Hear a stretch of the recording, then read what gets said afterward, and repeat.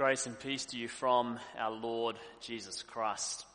I'll be proclaiming God's word today from the gospel reading, especially focusing in on verse 29 as it's printed on the front of your bulletin. The next day, he, that's John the Baptist, saw Jesus coming towards him and declared, "Here is the Lamb of God who takes away the sin of the world." Let's pray. Heavenly Father, as we hear your word to us today, be at work in us by the power of your Holy Spirit and lead us to the Lamb of God. And may he take away our sin this day. We pray in Jesus' name. Amen. Behold the Lamb of God who takes away the sin of the world. In 1978 and 79, there were large-scale strikes in England by the public sector, including the garbage collectors. You may have seen the very memorable photographs from that time, where on the sidewalks of London are piled up bags and bags of rubbish. I dare say we take our waste management systems in this country for granted. Because when the rubbish isn't collected, problems arise fairly quickly. It starts to smell. It attracts unwanted creatures. It can even spread disease. That we have regular trucks to take away our rubbish and deal with it is no small thing. Well, sin is like spiritual rubbish. It's an unavoidable part of life in this fallen world, both the sins we commit and those which are committed against us. Those ones, by the way, can cause just as much, if not more, damage in our lives. You don't want sin and its effects hanging around in your life. Sin needs to be, like rubbish, removed, taken away. So let me ask you today, have you sinned? Have you been sinned against? Is it hanging around in your life like a bad smell? If so, listen to the testimony of John the Baptist. Behold, the Lamb of God who takes away the sin of the world. Last week, we heard of the baptism of Jesus as recorded in Matthew's Gospel. Today we move to a different scene around the same time, but in John's Gospel, still involving John the Baptist. One of the important things that is happening here is that John is pointing people away from himself to Jesus, specifically his own disciples. So notice two of these men today are initially disciples of John the Baptist, but they end up becoming disciples of Jesus Christ. So one of the big themes in this text is the identity of Jesus. Who is he? And he's called by various titles in this one text. He's called Rabbi. He's called by John the Son of God. He's called later on the Messiah, the Christ. His identity is becoming clearer here, but among all of these, there's one other title which comes a bit more out of the blue. This one that isn't mentioned anywhere else in the Gospels. He's the Lamb of God. The Lamb of God who takes away the sin of the world. What are we to make of this? Why a lamb? What's the significance of speaking about Jesus in this way? Well, many things may come to mind. First, we might think of Abraham and Isaac. I wonder if that one came to mind for you. Abraham being tested and being asked to sacrifice his son, Isaac. Do you remember Isaac's question to Father Abraham? Isaac says, "Look, here's the fire and the wood, but where is the lamb for the burnt offering?" Abraham's response was, God himself will provide the lamb for the burnt offering. And of course, Abraham is stopped by the angel from sacrificing Isaac, and all of a sudden there is a ram caught up in a bush which was to be the sacrifice. Next, we may think of the Passover in Egypt, where all the Israelite families were to take a lamb without blemish, to sacrifice this lamb, to put some of the blood on their doorposts, a sign so that the angel of death would pass over them as God's judgment came on the Egyptians. Next, we might think of the regular worship at the temple, where every morning and every evening a lamb was sacrificed to the Lord. Next, we may even think of the scapegoat, where once a year on the great day of atonement, Aaron the priest was to confess the sins of the people over the scapegoat, and this goat would bear the sins of the people and carry them away out into the wilderness. But finally, and I think this is perhaps most strongly behind John the Baptist's statement, is that wonderful prophecy of Isaiah that we hear every Good Friday about the suffering servant of the Lord who was promised to come. He was oppressed and he was afflicted, yet he opened not his mouth, like a lamb that is led to the slaughter, and like a sheep that before its shearers is silent. Yet he bore the sin of many and made intercession for the transgressors.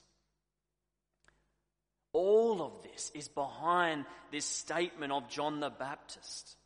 All of the isolated instances and the ongoing practices and the unfulfilled promises, they're all in the background, sitting there as John testifies, "Behold, the Lamb of God who takes away the sin of the world."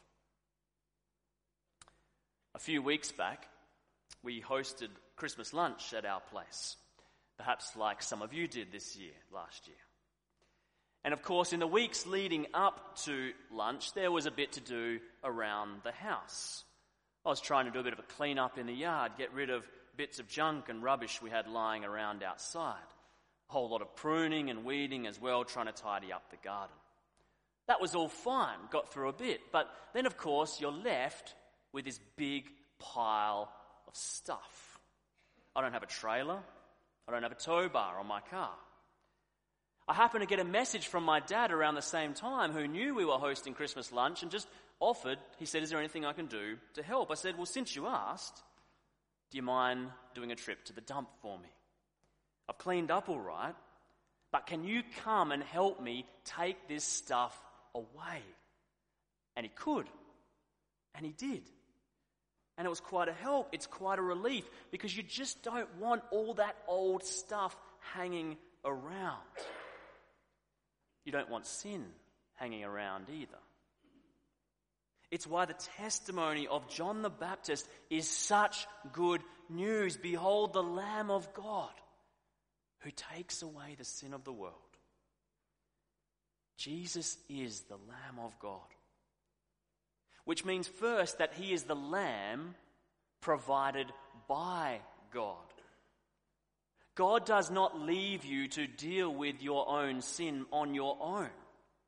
He provides the means of dealing with it. Better yet, he provides the person to deal with it. Turns out Abraham was right in a much deeper way than he knew. God himself will provide the lamb.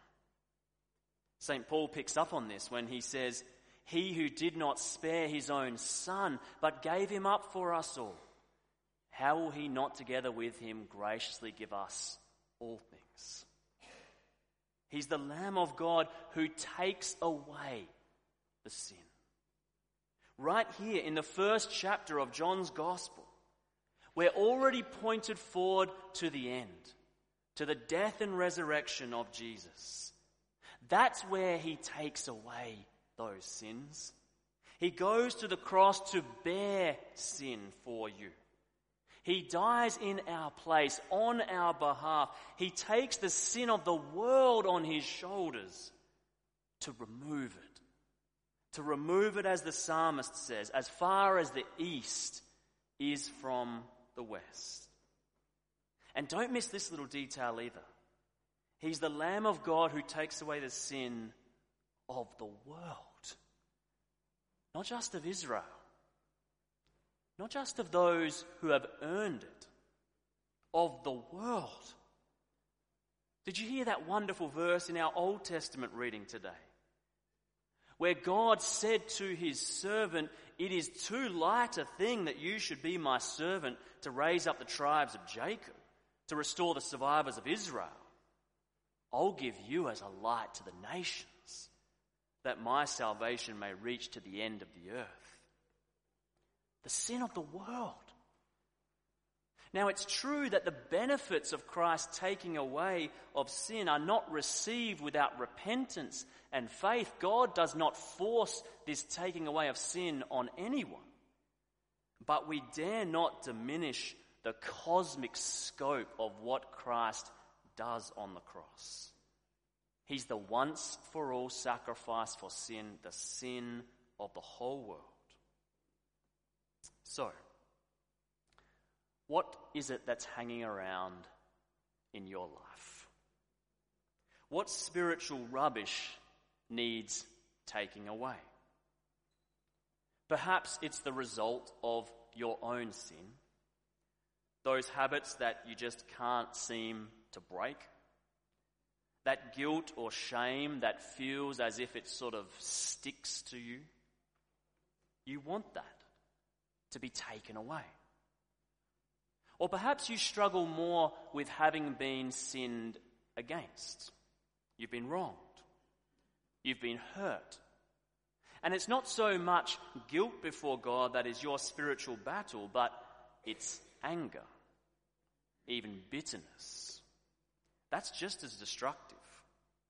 And maybe you've come to the point where you are able to forgive the person involved in some sense, but the memory won't fade.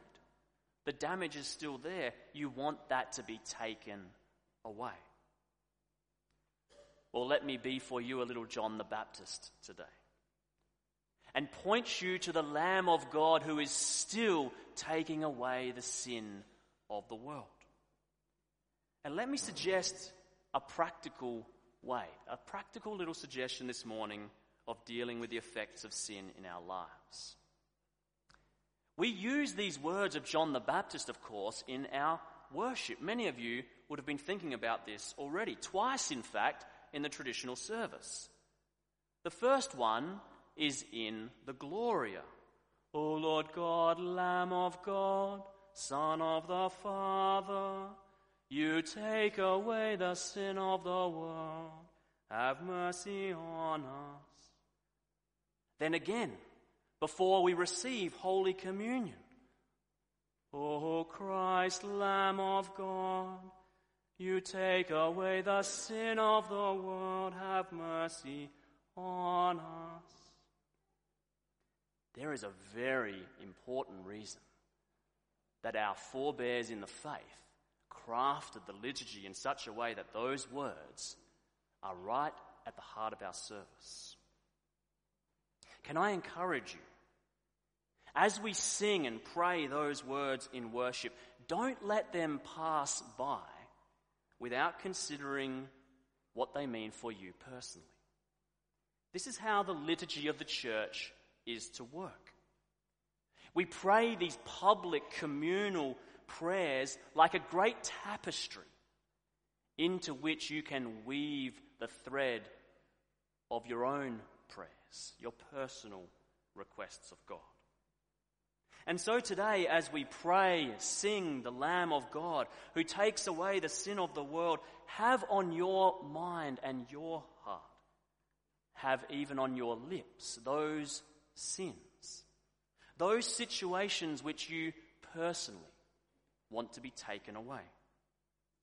And as you approach the altar to receive the body and blood of Jesus, bring those sins, bring those situations, bring that hurt, bring that damage.